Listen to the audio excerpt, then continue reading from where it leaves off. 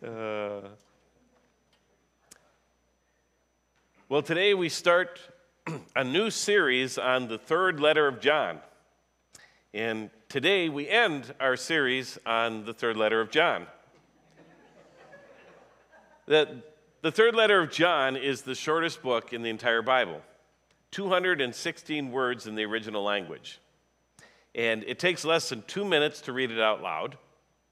And as the name implies, 3rd John is a letter. And unlike Paul's letters to the Romans or the Corinthians or even Peter's letters that we looked at last month, which contain so many memorable verses and in-depth instructions aimed at a larger group, like the church in Corinth or Rome, 3rd John is really just a short personal note from the Apostle John to a guy named Gaius.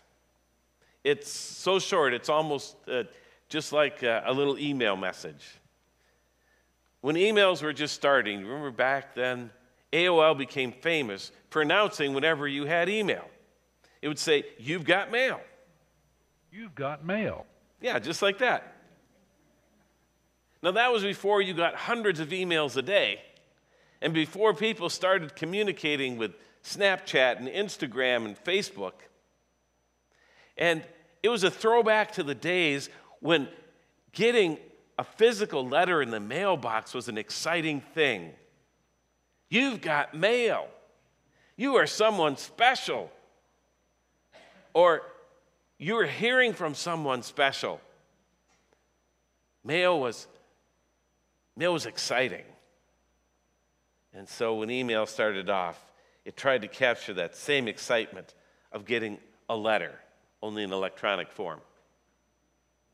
Well, in doing some research for the series last summer on my Uncle Pete, I came across a collection of letters from his great uncle, his namesake, great uncle Peter Rowley. And these letters were written way back in the pioneer days from, I was going to say Washington State, but it wasn't even a state back then. It says Washington Territory. And in these letters, I thought I was going to get some real insights into life in the pioneer times. We're talking about the early 1880s, when young Peter, 20 years old, left his parents and his brother and sister in Minnesota here and went off to the frontier to seek his fortune. And there's this whole collection of letters that I have from him.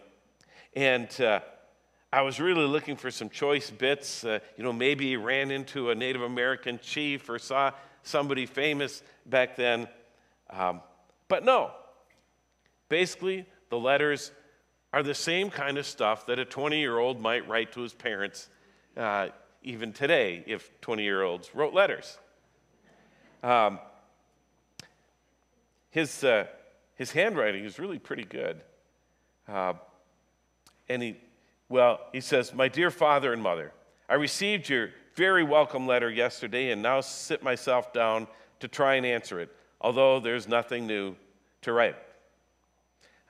I will let you know that I am well and hope this will find you enjoying good health. I'm still working at the same place," and he goes on. And the letter talks about things like the weather, the farm news. He says, "Oh, Pa, you forgot to tell me how much the steer weighed. I'm anxious to know, and how much did that hog weigh that you sold?" Just the basic stuff of life. And he talks about, he's trying to find a better job and all of this. And then he closes almost every letter by hoping that he will get a letter in return. "Please write soon, for I'm always so tickled to get a letter from you." And he says, "This is from your son, Peter, to his dearly beloved parents, Lovisa and Darius Rowley." And then he adds again, "Do not forget to write soon." Well, there's not much in these letters of interest to anybody outside the family, as much as I looked. But Peter's mother kept these, and they were passed down through 5 generations of family to me. And she kept them not so much because of what was in them, but because of who wrote them. They were a special connection between mom and son.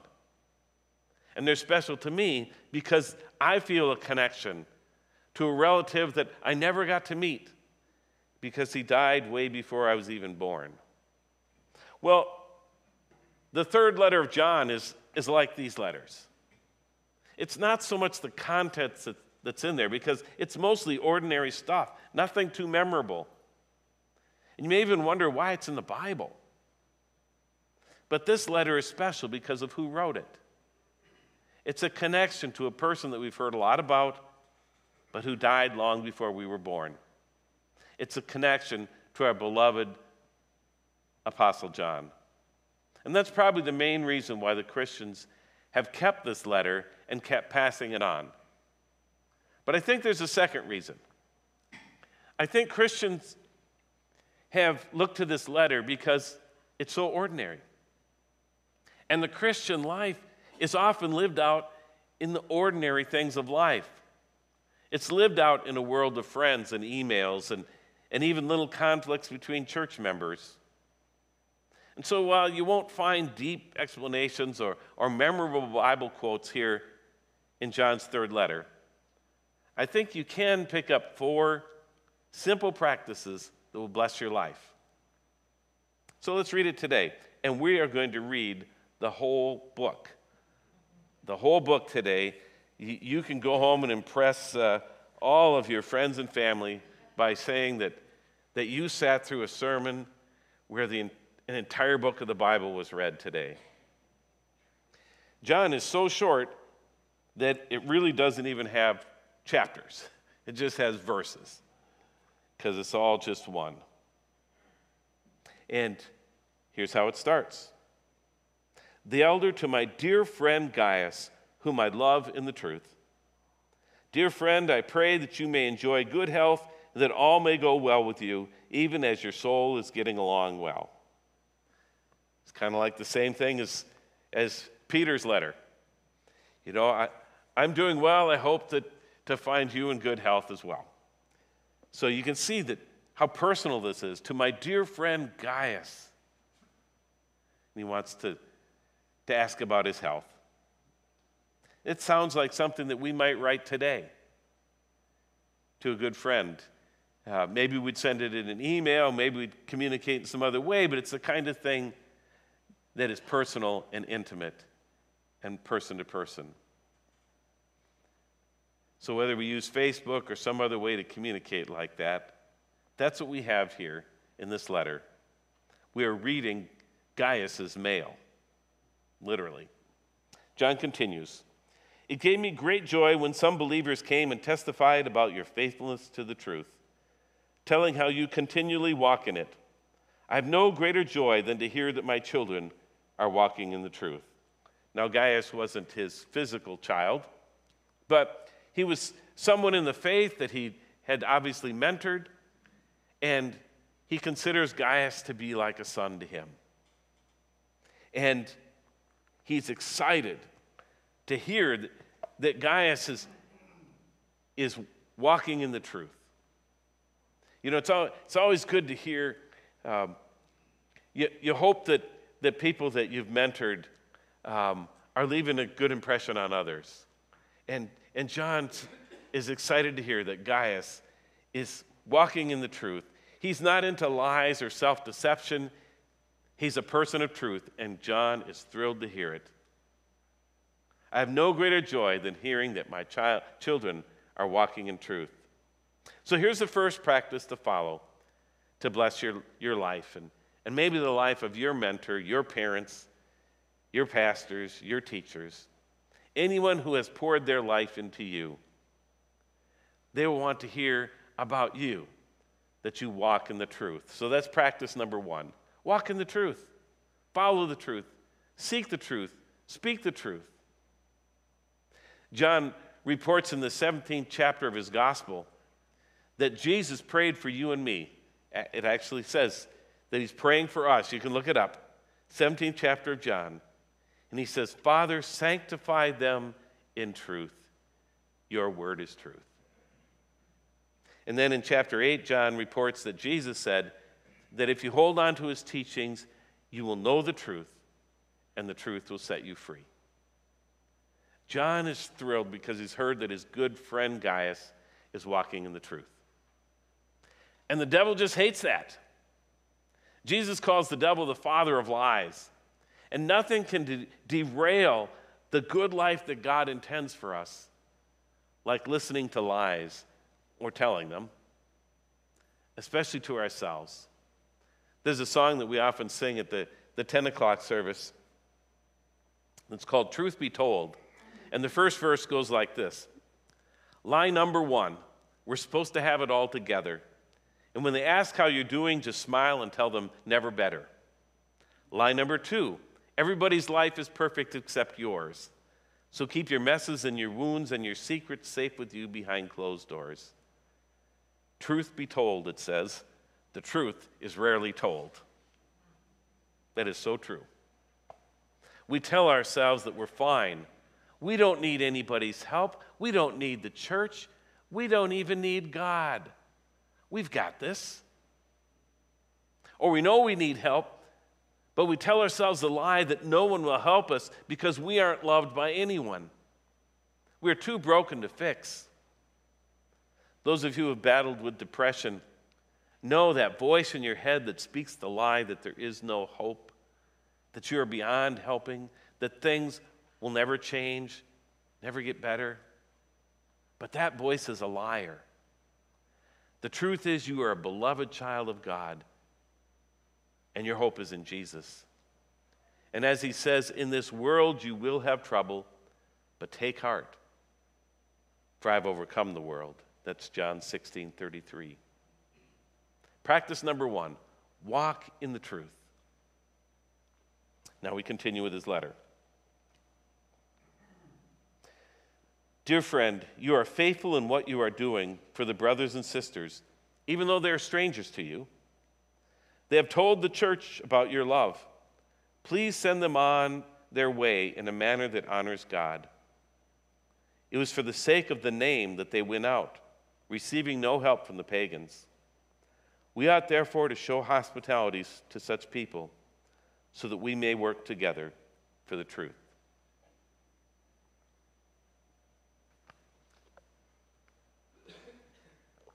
The thing about reading someone else's mail is that you don't know all of the context. But it appears that a group of Christian teachers or missionaries, pastors, some kind of folks who are going out for the sake of the name have stopped by Gaius' church. And FYI, this is the only book in the New Testament that doesn't specifically say Jesus or Christ. It says, for the sake of the name. But we know that for John, the name above all names is Jesus. We're talking about Christians who've gone out to spread the good news.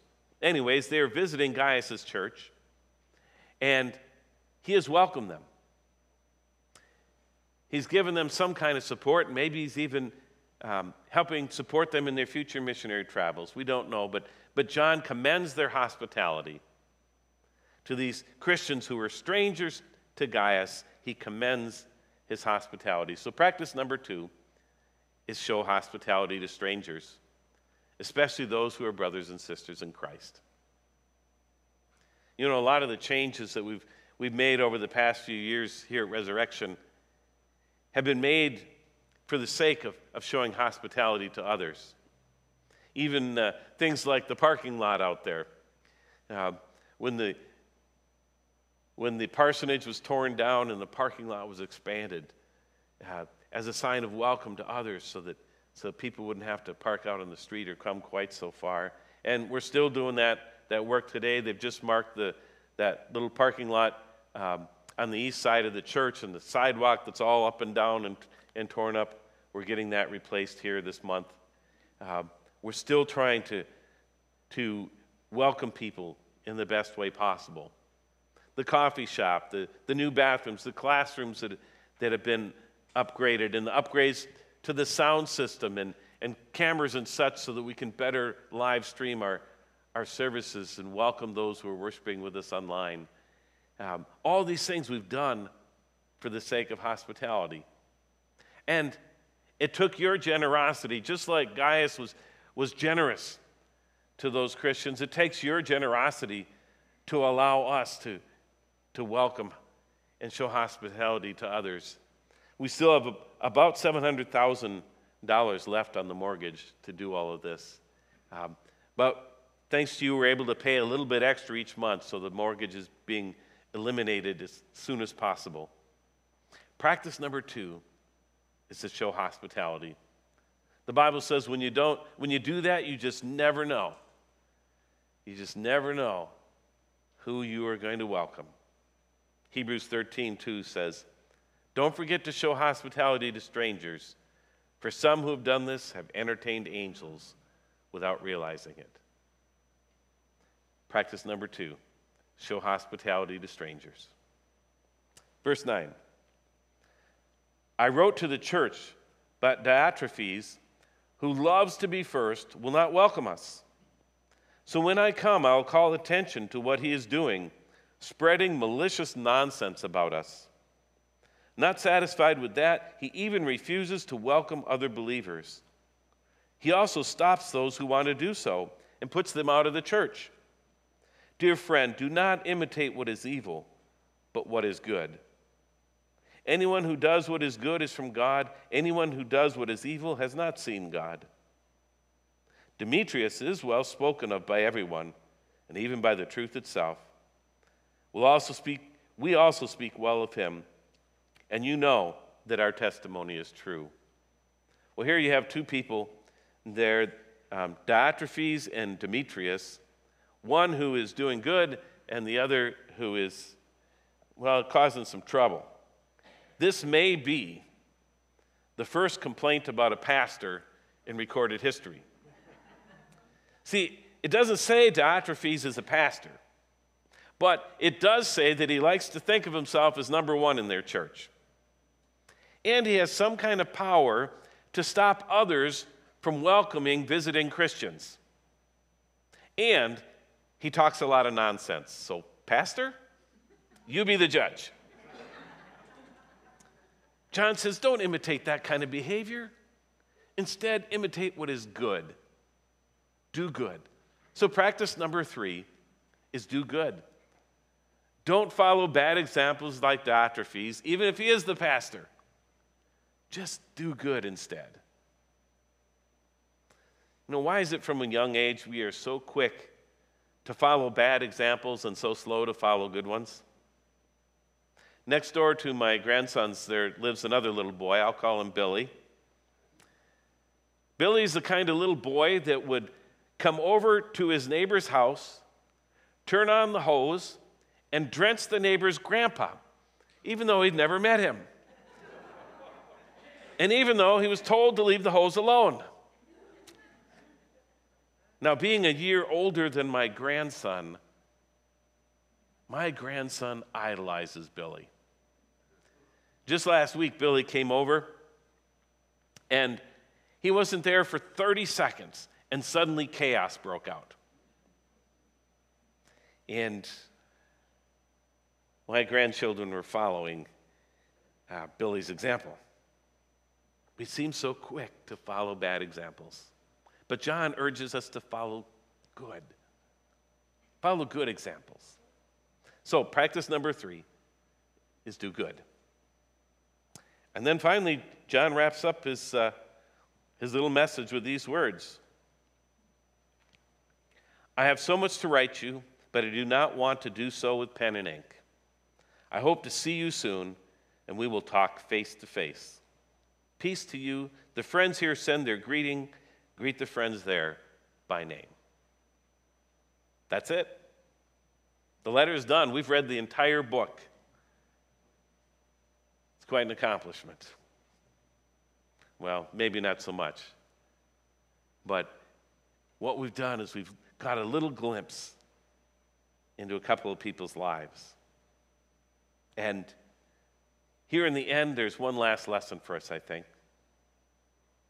In this closing, John says that there's some things that he wants to talk about, but that they should talk about them face to face, not through the mail. Or we could say not through email or Snapchat or Instagram or Facebook or whatever media platform that you like to use. There are some conversations that are done best face to face. Jesus himself talks about one such case where he talks about if someone in the church does something against you, to hurt you or to make you mad. So what do? You don't sit down and write out an email blasting them. You don't spread malicious nonsense about them on Facebook. You don't send them a nasty gram on Instagram. No, Jesus says the first thing you do is you meet with them face to face and you try to talk things out. And if that doesn't work, Jesus has a whole list of other things that you can go on to. You can find this in Matthew chapter 18. And John would have us follow the way of Jesus and talk these things out face to face. He says, there's so much that I want to write to you, but I don't want to do it in pen and ink. I hope to see you and talk face to face. So practice number 4 is for important conversations, do it face to face, not through media. Just do it face to face. Well, that's the end of John's 3rd letter. Pretty short, almost like an email. When AOL wanted to alert you to a message, it would loudly announce, "You've got mail." Well, today I'm the voice reminding you, you've got mail. You've got mail from God right here. And one of those messages is the 3rd letter of John. It doesn't even take 2 minutes to read it. If you say you don't have time to read the Bible, you can read a whole book in less than 2 minutes. But it still carries quite a message. Walk in the truth, show hospitality, do good, talk face to face. Not bad for just a little message, is it? Let's pray. God, the Christian life is not always filled with great adventures, with wonderful quotes, with marvelous in-depth teachings. Sometimes our life is just lived out in ordinary ways, whether that be the life of an ordinary young man writing home to his parents, or whether it be the life of John and Gaius as they communicate through this letter in the Scripture. God, help us to see you in the small things, to take the little nudges, the little advice, and to apply them to our lives so that our lives are a little better.